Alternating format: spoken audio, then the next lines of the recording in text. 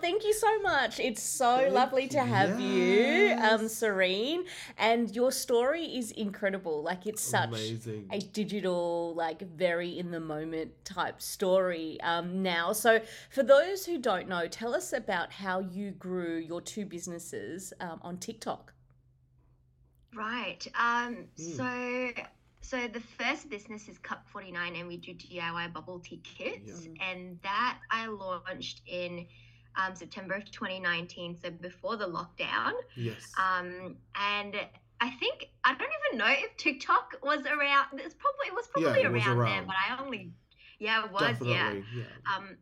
I only joined in 2020, and I just did it because there was like word of this new app that came out and people were dancing on it. I was like, oh, like, let me give it a go and see if I could do small business content on it. I remember my first video, it was a massive flop. And then I was so embarrassed by it, and I took it down shortly after. But and then we started posting. I was just trialing a lot of different types of content, and I started posting packing order videos. Yes. And that sort of picked up. Yeah. I'm not sure, like back then, like small businesses were, I guess, a lot more relevant.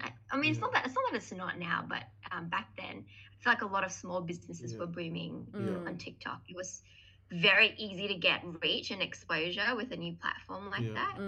I guess. So were you launching it not knowing that a lockdown is about to happen? Yeah. So we launched it, and then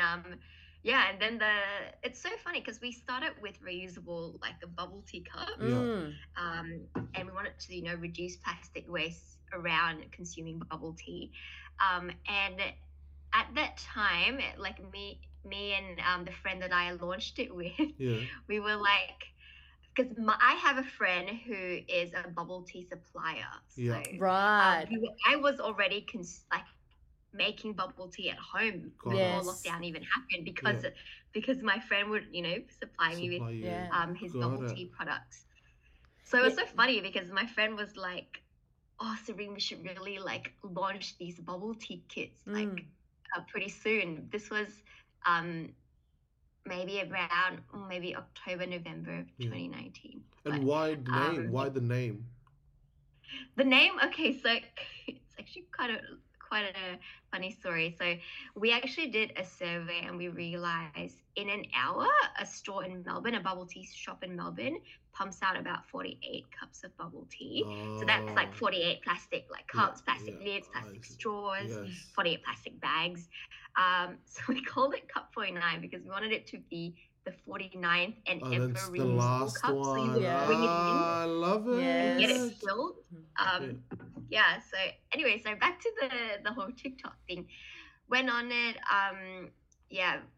Packing order videos really resonated. We sort of grew a following there. We sort of grew a community there, which is something that I think was one of the main things that sort of led us to this point in business. We grew a following that was, I guess, very, very, very close, and they really followed along with my business journey. They really helped me in making a lot of business decisions because I wanted them to be really involved in it.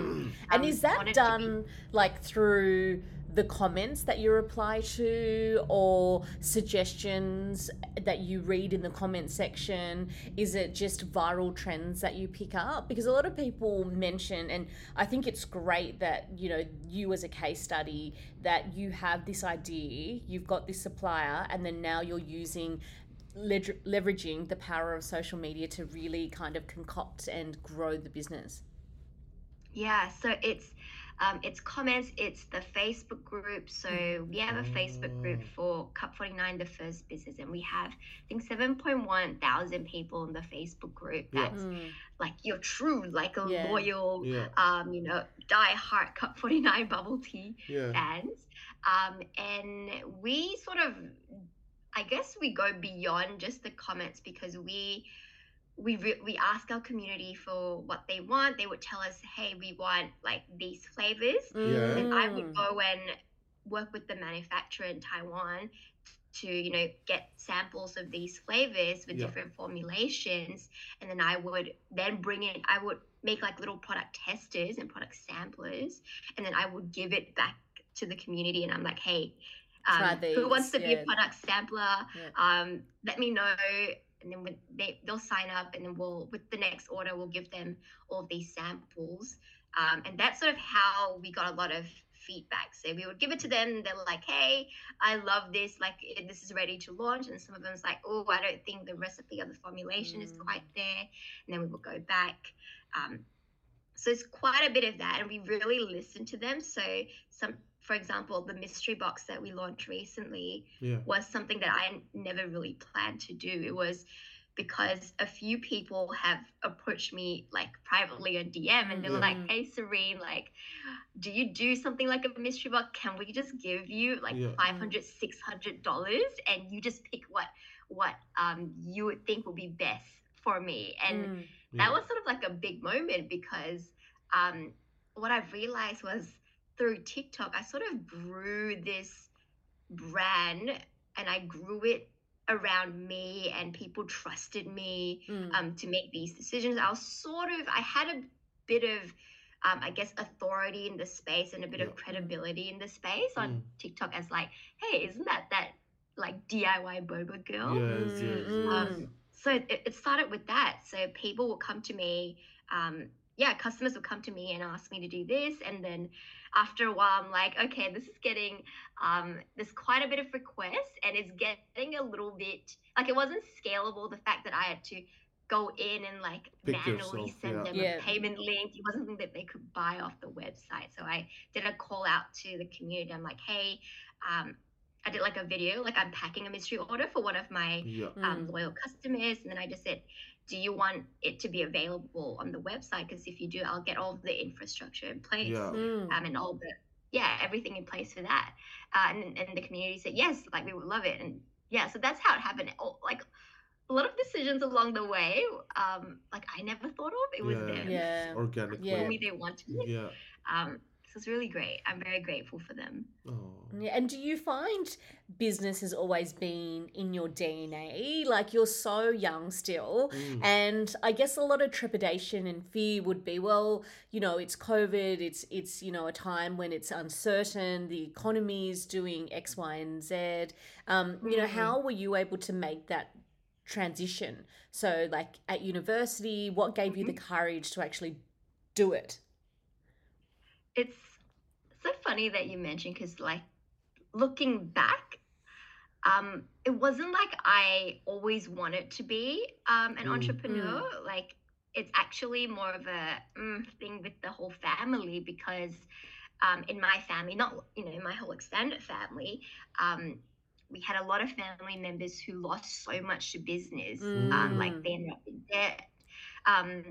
So it was something that wasn't something that was very like, well, this is the dream, when I first started. So so I did nutrition at Monash, and in the like a month before we graduated, they basically, my lecturers basically told of us 50 to 60 of us that there are no job opportunities in Australia, and they told us to go to China and the UK. Can you imagine like this?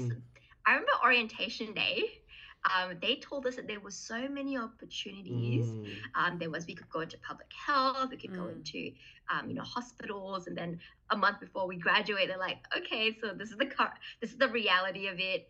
There's like maybe 1 or 2 jobs available in Australia. We would really suggest that you look abroad. It's interesting that they do that. Yeah, that they like kind discouraging, because that's right. The way I see it, no, there is a lot. Like, I know so many nutritionists who, for example, become a sales rep, and that's like 160 grand a year. Like, I'm in the pharma industry, so I know so many I know so many nutritionists who are killing it in pharma. Oh, there you go. But I remember when we all graduated, we were all looking for jobs, and there was like 2 jobs that we could find, like just 2. But the thing is, the problem is because people were searching specifically for food nutritionist job. You know, you kind of expand the horizon. Pivot. Things look for pharma because they only care about, oh, you've got science background. Okay, cool. But you we'll would give never, you a job. but you would never think that logical Yeah. leap, right? Of like, if I'm a nutritionist, Maybe I guess because I'm in the Yes, industry. that's I'm right, in the yeah. industry, so I know. Like, you know, everyone that have science background are welcome to work in most parts of pharma industry, actually. Man. There you go. Maybe I should have knew you back then. Yeah, That's but right. no. If you knew me back then, I would push you towards corporate, and that's not good. Yeah, so you both kind of had very similar journeys where you've leveraged and used like social media and TikTok to really grow. It's funny. I posted my first one also in September 2019. Yeah. Yeah, pretty much. And almost everyone I know that are a creator, pretty much started around then too. Like around the end of 2019. Like, you know, the end of the 2019 is the start of the era of TikTok, I feel like. Yeah, we were early adopters, which was great, because now I feel like it's a tiny bit harder. It's harder. It's way harder. It's not tiny unless you are polarizing or you're crazy or you're super hot or everything, then you can do it. If not, it's hard. That's true. But do you find like there are other avenues like where you can grow now, like instead of TikTok, now that there's, you know, short form content in different platforms, that's an opportunity now too, and it's very early on? Yeah, no, I definitely think so. With I mean, TikTok to me was sort of one of the biggest platforms that started short form video content, right? And then Facebook came out with Reels, YouTube came out with Shorts. So definitely, if you have the skill and the talent to do short form video content creation, I think you've set yourself up for the future, because I think that's sort of where we're going. I know it sounds bad, but like attention spans are getting shorter, which, you know, isn't great at all. It's something that I struggle with. But yeah, I think that is the future. I think once you've sort of know how to do that, then you can, you know, start repurposing or creating content for all these different platforms. And a lot of these big, you know, companies are investing quite a lot of money in short form video content. Yes. So I think do you still voice over and edit? No, hang on, maybe you don't edit everything, but you voice over everything? No. Okay. This is I'll be very like honest and transparent. Like, this is my struggle right now. Since I started the second business, like, I love creating content. Like, I didn't know I was a creative. Like, I didn't really, like, you know, lean towards arts or anything in school, but I'm very lucky, because through my job, I've sort of discovered that I actually really like being creative. But because I am the sort of the main brain behind the two businesses, I don't have, you know, like a business partner. I've got lots of hands in my company, so an operations team that really helps me carry out operations, which I'm very grateful for. But in terms of brain, I'm like sort of the only brain, so I'm stretched in all different departments. Like, if you think of a business, you got your finance, you got your marketing, your sales, your business development, all these different areas. And I'm stretched thin along these different areas that I don't have time anymore for content creation, which is really sad. Because I definitely saw, you know, like my TikTok on my first account decline because I wasn't creating much of the content. I have a great content creator, amazing. It took me a long time to find her. But what I realized was I sort of grew my brand. I sort of grew my brand around me, and that was something that I realized later on. I thought, okay, content creation, one thing I can outsource, and that's sort of like, I learned through that. I was like, wait, why isn't it performing as well? And then my community basically reached out to me. People reached out to me individually in my community, and they were so concerned. They were like, oh, Serene they messaged me privately on Facebook, and they're like, Serene's everything okay? We noticed, like, we don't see you anymore on TikTok. Like, did you sell the business? And they were genuinely very concerned. And that was, in hindsight, I should have done the transition better.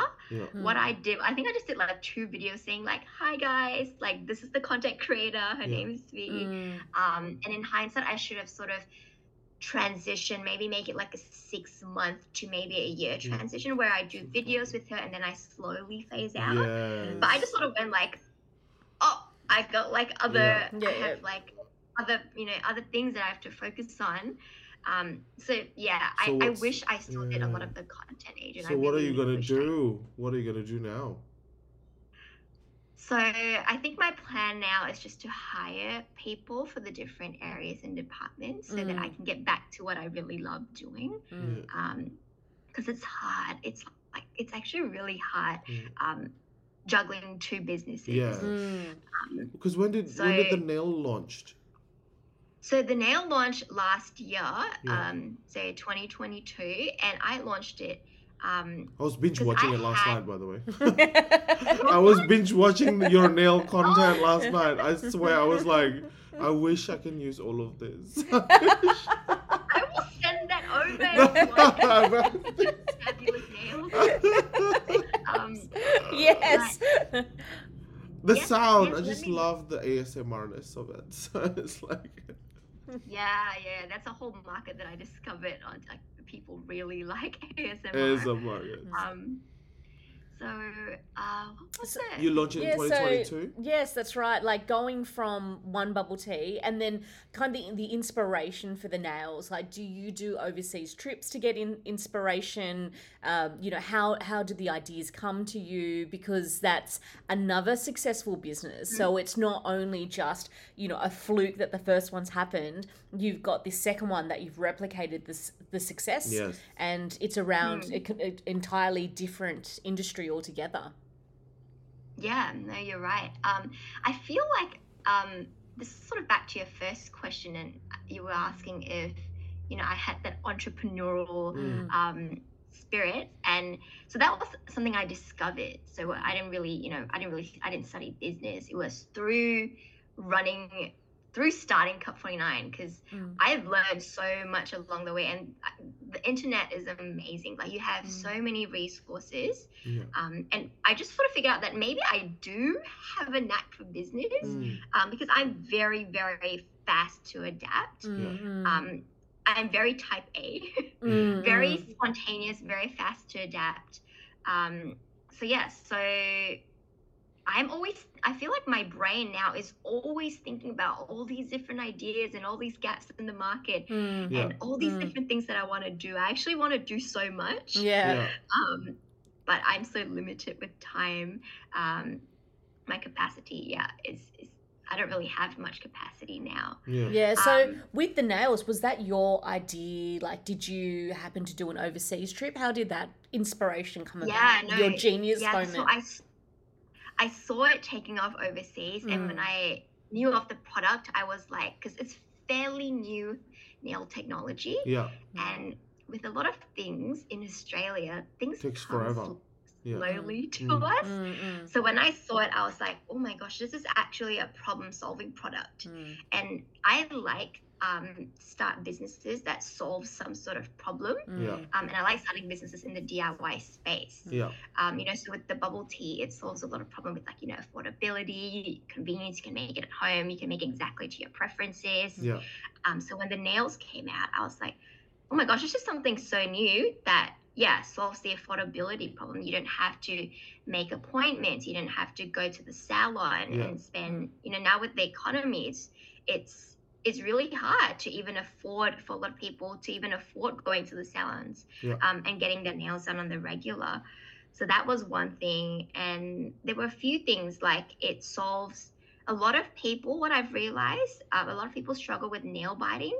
And this solves that kind of like anxiety or habit, like that you see. And it's often like, it's not just you see it in kids. Like, I see it in a few bosses where it's like, no, you know, and it's kind of like, it happens, you know. Yeah, and it was something, like, once again, when I started Gellae, it wasn't like, when I was thinking about my target audience, it wasn't like, oh, nail biters. It was something that I discovered along the way because my customers, like I started a Facebook group for Gellae, called the Gellae Based Nail Community, and people were just saying like, oh, I've struggled really badly with nail biting, and this is the first time I've seen my nails past like my fingertips, and they were like raving about it, and they're like, this was so great, like I can grow my nails out. And I was like, hold up, okay, so there's a whole other community that this product would be really beneficial for. So I sort of learned things along the way. So it was very much a problem-solving product. I've also noticed you mentioned quite a few times Facebook. So you actually use Facebook a lot in terms of building community? Yeah, like is it Australian community in Facebook? Yes, so we have, for the second business, we have a lot more international customers than the first one. It's just because it is so expensive to ship heavy items overseas. So with the bubble tickets, they can get like quite heavy. Our average order is like 7 kilos, and it costs a bomb to ship. Like 7 kilos to the US cost me about like $90. Wow, $90 for shipping just to ship 7 That's kilos. incredible. So it's based on mass, like it would be a volume type business where you need to have, like a high increase of customers, and it's very slim margins because the shipping is so expensive. Yeah, it's very high. It has to almost be high ticket. So when people in the US really wanted our bubble tickets, were like, yeah, we really want to make it available for you guys, and we will offer free shipping. But what they sort of didn't know behind the scenes was that I took for some orders I actually lose money to the US, which is something that obviously you're not going to put it out there. But with Gellae it's a lot different because it's a light product, so it was a lot easier to ship, and it didn't cost quite a bomb to ship, which was also great for my customers, because if they didn't hit the minimum for free shipping, shipping wasn't going to cost a bomb for them. So that was for Facebook you're getting a lot more local for the Cup 49, but a lot more international for the nails. More so we're still getting a lot. So for both it's mainly local, but we have a lot more internationals on Facebook for Gellae, and that was sort of what I wanted to do, because if I looked at my marketing funnel, and how with the marketing funnel, at the top you've got a lot of the awareness stage and trying to get people down the funnel, and a Facebook group was one of my middle to bottom of the funnel strategies. So TikTok is awesome for getting reach, getting awareness, getting traffic to your website. Amazing at that. But TikTok is actually not that amazing at converting a customer. So we've got to find other ways to convert the customer. I reckon it'll be better when the yellow basket is come. Adrian's been talking about this yellow basket. No, it'll be better. Well, not me. Yeah, well, because I'm saying because in Indonesia it's like you've that. seen his mum's like the biggest converter into this. I think Australia's one of the last country that doesn't have the yellow basket, like the shop here button for TikTok. Yeah, because in Indonesia, my mum buys things Adrian from TikTok showed me, and my mind was blown. Like every single day, my mum would buy things from TikTok like 3, 4, 5 times. Wait. Yeah. Okay. So apparently we were interviewing someone who said it's coming imminently, like yes, that's 5 right. months That ago, was yes. But it still hasn't come. It still hasn't. But yeah, it should be imminent. It should be coming soon because everyone kept saying it's coming soon. Is it like a TikTok shop kind of thing? Like you and shop then on it translates into this basket-looking emoji on the bottom left. So whenever you go live, whenever you have you ever seen Douyin, like the Chinese TikTok? Yeah. Yeah, because if you go to their live, the basket is there. Like they just click on it, you can just buy whatever. Like it's just so much easier to convert businesses, to convert customers. Yeah, that's amazing. Yeah, I think China's really leading the way with live selling. It's incredible. Something that I've been sort of talking about with a few of my business friends. We're like, is it gonna come into Australia? Like, live selling is gonna be hard. Yeah. I reckon it's gonna be hard in Australia. Yeah, I was like, I think it might. I know live selling is very like it's very much an Asian thing. Yes. I think it possibly could. We do a bit of like live selling, like we go live and we pack orders, and we get orders from people that are watching the live. But I guess we'll see if Australia has the market for live selling. Yeah, that'll be interesting. But yeah, Yellow Basket hopefully will boost your TikTok conversion when it comes through. Yeah. Yeah, I need to outsource all these other things. Or not get somebody in to sort of manage all these different departments, and then I would love to come back and create content. So when that happens, I'm going to be looking out for that Yellow Basket. Yeah. Well, I guess initially when you started, did you have a strategy? So for the nails, you mentioned Facebook, and then you spoke about TikTok. Were there any other platforms that really kind of could be Instagram much? could be the engine of your business, especially those who are really interested in this space and young people who see that opportunity to kind of start now?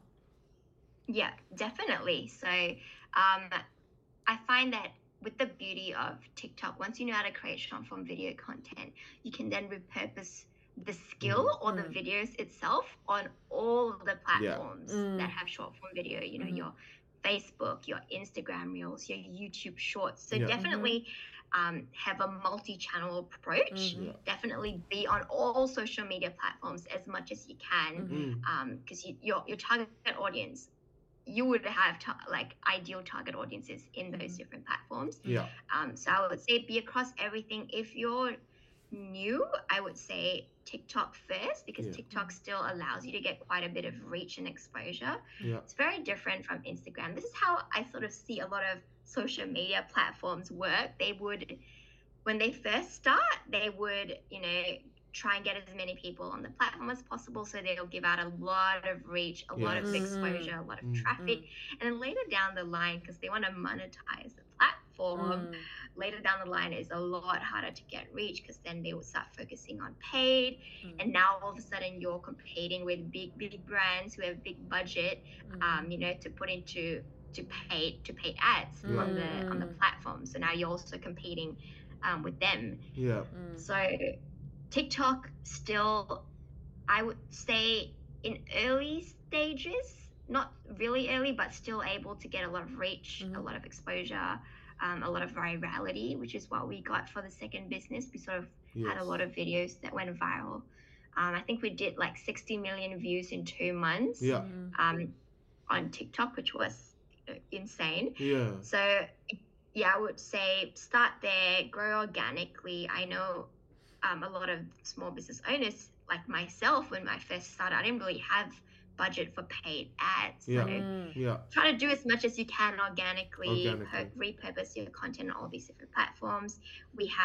So we're growing on Instagram as well. We're also growing on YouTube, on Facebook, and it's a lot of our strategy is down to short form video content for initial traffic at the top of the funnel, and then we have obviously your email marketing, we have growing the community, we have the Facebook group further down the funnel. So it's you need to think about where or what strategies or which platforms you'll have on the 3 different funnels, and they sort of all work together. There's sort of no just do this and you'll be successful in business. In my experience, at least, it's all these things working together.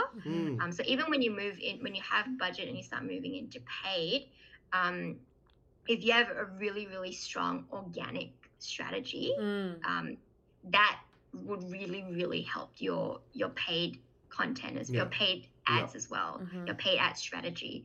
But that's sort of what has worked for me.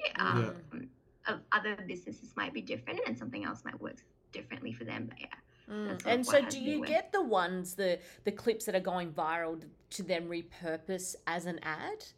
Right. Yes, because it's very similar to Gary V, who, I listen to all the time, and it's just about understanding, okay, well, if these ones are going viral, then why don't you repurpose that to then put ad money against it to get it to more eyeballs? Actually, for me, my viral content, I put a calendar every 6 months, I repost them. Adrian, and then the shocking thing is that, for example, there's a video that I reposted 8 times, and all 8 went above 3 million, and then the most views are not the first one. Like yeah, right. It keeps on growing. Yeah. Not necessarily growing, but I think the third post went the most viral. Went like 13 millions, and then what is it? it's like this giant not bubble tea. Sorry, giant xiaolongbao. Yes, the dumpling Giant one. dumpling. I love the dumpling one. And I never poke it, and people get really angry that I never poked it. People just get like they all just like f-bomb me, like saying like, why aren't you poking this? And then I can't, because it's a video from 12 years ago, from Din Tai Fung, from 12 years ago, and it's only a 6-second video, and then that's only one of them. But I have a calendar. What did you do with the xiaolongbao? I just poke it. I just not poke it, but I just do this. I just like do. It's as if it's my tummy, and then you just like bring like that, and I do it for like 7 seconds, I think. And it's basically that's one of them. And then I repurpose all my IKEA finds, and then the IKEA finds, like every time I repost it, it's blown up all the time. So I just repost it. I repost it so often. Sometimes when I'm lazy, I'll put on my story when I'm working at a conference or a workshop. I'll be like, you're gonna be seeing my vintage content because I have no time for editing. What do you wait, so Adrian, so you do have a full-time job, and this is like your side, like a side yeah. I'm right now meant to be. I have a meeting at 11. But this is on a Saturday, so you're not working. It's on a Friday. No, I work in a vaccine. I work in a pharmaceutical company. I work in vaccines, so that's why I can comment about someone who have a nutritionist, because my ex-manager was a nutritionist, and then she now works for another company, and she hires because she's familiar with nutritionists, I think. So I think 7 out of the 10 of her hires now are all nutritionists at another company. Oh my God. Yeah, and they're selling like this product for elderly, and it is related to, you consume it for the purpose of nutrition as well. So it's some part related to nutritionists, but I guess somebody who is a fresh graduate from nutrition would not think to go to pharma. They just think, I want to go to work for Nestle, Unilever, all of this. The big company. But I was saying before, sorry, I had a thought before I mentioned it to Julie, but now I've kind of thinking more about it. Like, you should do like a pop-up in the middle of Melbourne where you do bubble tea and getting your nails done at the same time. Oh, yes, you do. So good. It'll be like a guerrilla marketing where it's just randomly in the middle, like. Yes, I love those random pop-ups in the middle of a Westfield. Random pop-ups, and people are like, what the hell is this? Yes. Especially because your brand is like a digital brand, not necessarily, you don't have a shop. Yeah, like people would be like, what is this? And they start Googling you. Like, I can just imagine it come to fruition. Like, people, and then if it's successful, then you do it in Pitt Street in Sydney. Oh, like, yes, in Sydney. Adrian, do it with me. Yeah. Yes. Well, if you do it in Pitt Street, you can get so many creators. Seriously, so many. Yeah, and they'll just fans, run. Especially doing bubble tea and nails. That's unique shit, man. Like, both that's combined. It's like a Marvel movie. It's like, why don't have your hot pot at Hai Di Lao, have your bubble tea here, because we'll do your nail here too. Oh yes, because you could be drinking and the nail. Yes. Yeah. Oh my gosh. Oh my god. No. Next level. Do a DIY pop-up, DIY bubble tea pop-up, where you can also, when you wait, exactly like Hai Di Lao, when you wait for your turn, you get your nail done. Oh my gosh, then you come and like get your like. And because your nail, it's so quick, right? It's not like it takes forever. Yeah, it's quick. It's quick. so perfect. Like it's so melting. Like I just can imagine. See, I need to hire you, Adrian. I need to hire you. I think when you're a content creator, sometimes because I've been a content creator, I don't know, it'll probably be the same as you. When you come up with a problem, you immediately have this creative juice that's just started like coming up with these ideas. Like, you know.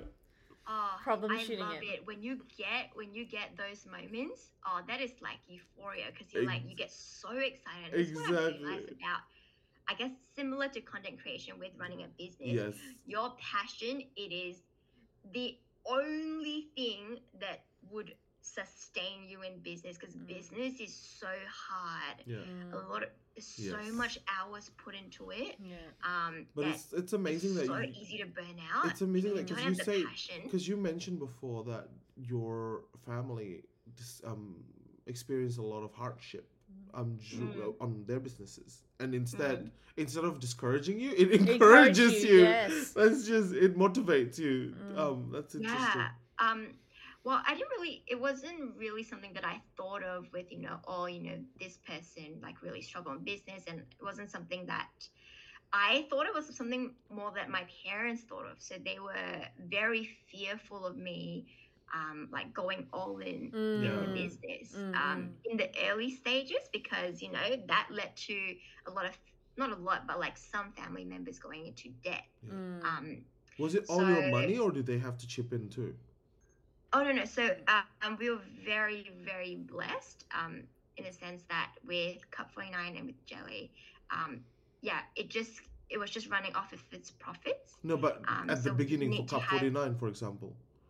At the beginning for Cup 49. Just the seed money. Like the seed money. Is it just all you? Like you personally? Oh, it's just me. I just pumped in. Like Cup 49, like the initial capital was like maybe $2,000.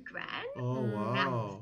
So it wasn't a lot, and it was just how I ran it with the strategies behind it. We were just profitable very early on, so we were just running off the profits. We didn't need to get external investors or anything.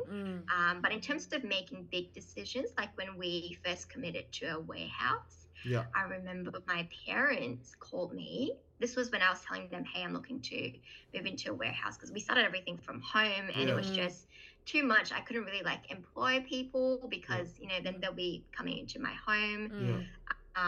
So that was sort of the logical next steps for us. And I did the math. I'm quite financial savvy. So I did all of the math. I'm also very risk adverse. So when I came to the decision to make this big step to invest in getting a warehouse and an office, it was something that, the numbers made sense to me and the risks made sense at the moment. So they called me and they were like, Yen, like my Chinese name is Yen. They're like, Yen, we're coming over to your house. We need to have a talk. I'm like, oh, what's happening? So they basically came over and they wanted to, the whole point of that was just to have a chat and basically tell me to not go ahead with. So it was like a business. It's a business intervention. It's an intervention, like, Asian style. And this is something that, my upbringing in my family is very different from a traditional Asian family. Are they Singaporean, Malaysian, or Chinese, or from Malaysian? Malaysian, because it's Lim. That's why I thought it's Southeast Asian. Yeah. So I was born in Malaysia as well, and very different. Like we weren't very traditional. My parents brought me up with. It was never a top-down kind of childhood. Like they listened to me. It was very much like it was. But especially when I got older, it was almost like we were peers. Oh, that's good. So this was something that was like, whoa, this is big. Because that's very revolutionary. This was something that really weighed so heavily on them, and they were like, no, we need to like tell her to not go in, to warn her. It was very much like we need to warn her to not go into it because this might just be a COVID business. With COVID, a lot of small businesses boomed. Especially something similar to what I was doing in the DIY space. Like a lot of people, were looking for things to do at home. So they came over. Oh, it was hours. There was tears, hours, and were you buying the warehouse? No. It wasn't even just buying. It was just committing to 3 years of rent. Oh, yes, 3 it's years. The lease. Yeah, it's the multi-lease rents that get you. The lease is 3 years. Yeah, I've heard leases where it's like Christ. 9. That's like 9, so 10. Long. No, not for business though. Yeah. That's kind of 3 years is short for business. 3 years is actually pretty good for a small business.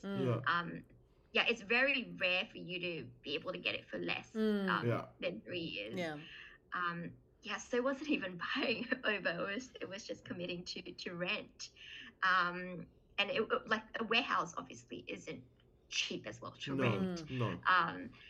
But like the math made sense at that point in terms of the numbers. But they were just very worried for how like the next year was gonna look like. So that was something that we had to go through. I was, of course, very emotional because I thought, do you not believe that I can do this? Like, it becomes personal. Yeah. And you've done the maths whereas as for well. them, whereas for them it was more like it came from, you know, a lot of care. It was very much like, we don't want to see you suffer, and this could happen. So that's something that we had to navigate. But now it's a whole different story. Now I guess they sort of saw how my business grew, and then maybe I think they're very proud, and they saw like, okay, maybe she knows how to do this business. Maybe she knows what she's doing. Yeah, maybe her business is very different from like this uncle who did it. You know, who did the bread shop? Yes, yeah. Who did the bread shop, or who did the yum cha place? Make some nasi lemak. Yeah, exactly. It was actually in it was like a restaurant in a shopping center. That was one of the uncles. I had another uncle that did like printing. That also didn't really do well, but so I think they were sort of like, oh, okay, this style of business, this whole online thing doesn't require a lot of capital. It's not as much risk. So they're like, okay, maybe she can do it. And then when I started the second business, they're like, oh, okay, like my daughter clearly knows like how to do business. And now we employ them. So that has been like a really big moment for me, because like when we came over to Australia when I was 14, it was very, very hard, because my dad went from being a claims insurance manager in AIA, like the big insurance company in Malaysia. But he didn't have a business degree, so when he came here, he couldn't find a job. So my dad has been working as a night hotel receptionist in like a little small, you know, hotel in the city for more than a decade. So that has had a significant impact on his health. Like, if you imagine this 60-plus-year-old man who can't sleep more than 2 hours straight because of his night shift job, like that has affected his health quite a bit. So one of my main goals was to retire my parents, but we're not 100% there yet.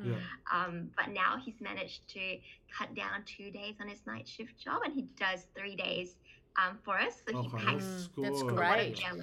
It would, I mean, as long as he retires himself, his other job and then become full time one day with you, that's already a win, a big win. Yeah, because then at least he gets to like sleep pick at whenever night. he wants to work. He comes in whenever he wants.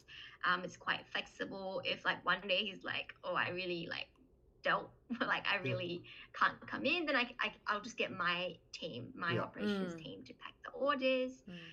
And for me, it was very much to get him out of the night shift job as fast as possible, so that, you know, he can then regulate his sleep cycles.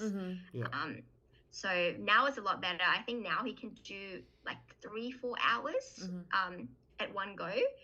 So we're just trying to, my family are just really focusing on getting him out of the night shift.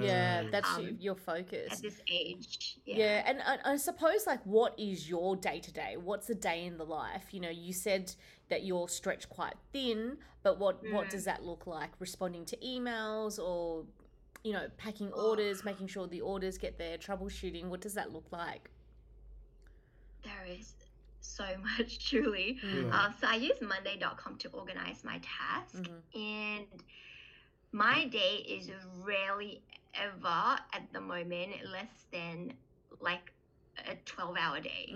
So most days I work more than 12 hours, and it's across multiple departments in the business. So a lot of business development, a lot of procurement, a lot of finance, marketing.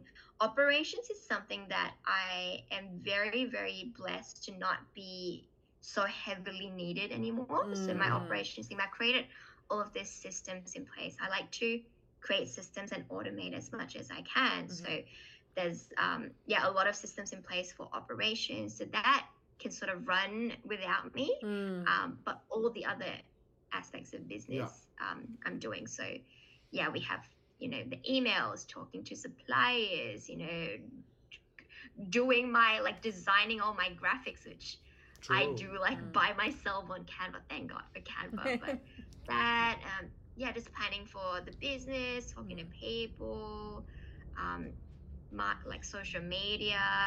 So it's quite a lot happening in the day to day.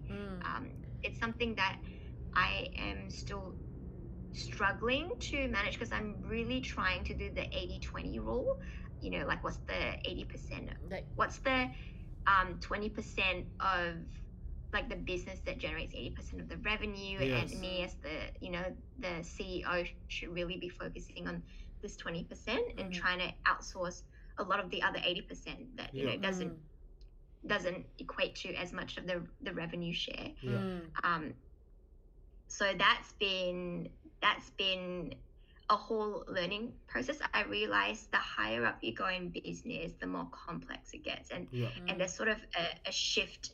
It's like a shift of like, okay, now you got to think about your organization structure, and now it's like you got to start having people in place in your organizational structure, like your marketing, your operations, so that they can then carry out that area really well. Because I, as a person, I can't handle all of it, and if I try to handle all of it, like these areas are not getting enough attention and love. So that's sort of like the stage where I'm at now.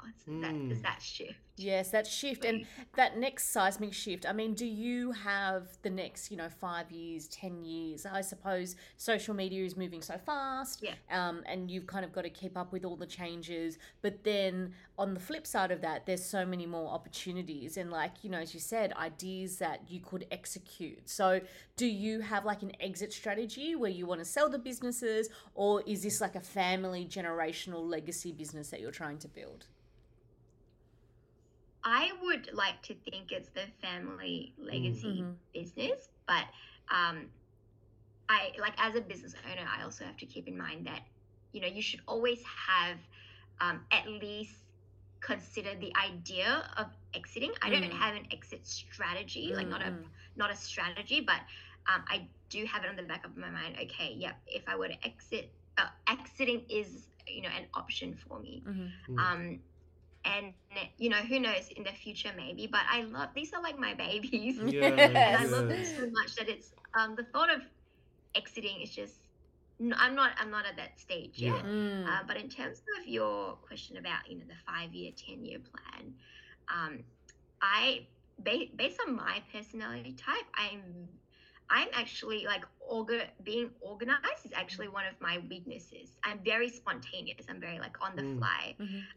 So I don't have a 5-year plan, but it's something that I should at least put on paper, a few things that I want to achieve, because I feel like, you still should have a goal that you're working towards, and not just like running around like a headless chook, which is what I feel I'm doing sometimes. I just feel like, I need to sort of zoom out, have a bit more perspective on where I want to take the business. But not at the moment. I don't have the 5-year plan yet. And so, like, one final question that I have is, for anyone thinking about doing what you're doing, what would your advice be to them? And then also, because you've really nailed social media, nailed. Nailed it. Nailed.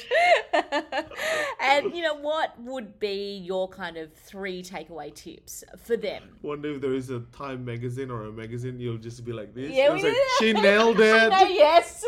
She nailed it. It was so polished. Credit Julie and Adrian. My biggest tip will be just do it. Like, if you really want to do it, that's what I always say. Just do it. You will learn along the way. Like, analysis paralysis is a thing, because I have it too.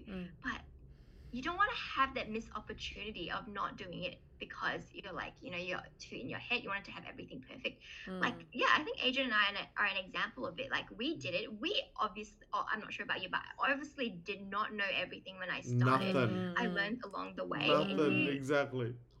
Yeah, and you pivot, you learn, you make mistakes, but it's all, you got to fail a bit to learn and to grow. So do it. I think my second advice is, don't be afraid to reach out to successful entrepreneurs. I found, because I only started doing this whole networking thing this year. Like, which is which I'm like, why didn't I not do it sooner? Yeah. Because you learn so much from people who have taken a long time, to hone their craft and to amass that knowledge in that space. And you have knowledge in that space, so you can leverage that. Like, I can tell you this, you can tell me that. So don't be afraid to reach out to successful entrepreneurs. You'll be surprised at how some of them will like give you time and give you advice. Just do it. Like, you'll learn it. Yeah. And were there any stages in the process where you felt like, oh, like you had a bit of remorse or doubt, like self-doubt? Because Adrian and I was saying with content creation, there always seems to come a point where everyone wants to do it, but then 2 weeks in, you're like, oh, I've only got 5 views here or 6 views here. How do you overcome the next hurdle? It's just something that you've got to be consistent with. Like, you're not going to be a pro when you start. So keep at it, be consistent, learn, because when you are doing it consistently, you will learn. If you're doing the same thing, every day or every 2 days or every week, you will get better. There is no way that you won't get better. So just keep at it. What was your first question? I remember I was going to answer. I had something in my head. First question was more, I guess, people listening. So like starting the business, and then the tips on social media, and yes, like kind of tying up. The failure. Yeah, the failure, being able to... How do you keep going, consistency? Yeah. Yeah. Oh, yeah. Yes. I think you mentioned the doubt. Yeah, that's what I was going to say. The doubt.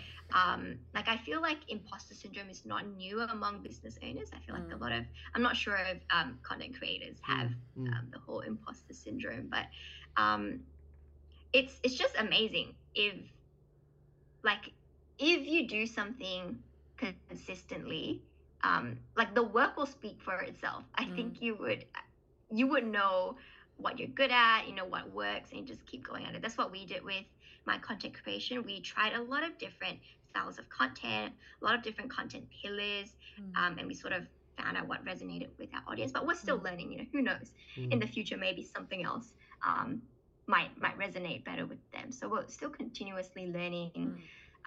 But yeah, this has been lovely. I actually wanted to have more of a chat to learn more about you guys as well, but I noticed that we're on the time, because I actually don't know a lot about you guys as well. Yeah, well, we'll say thank you here. We'll wrap it up, but then we'll keep on talking afterwards. But yeah, thank you so much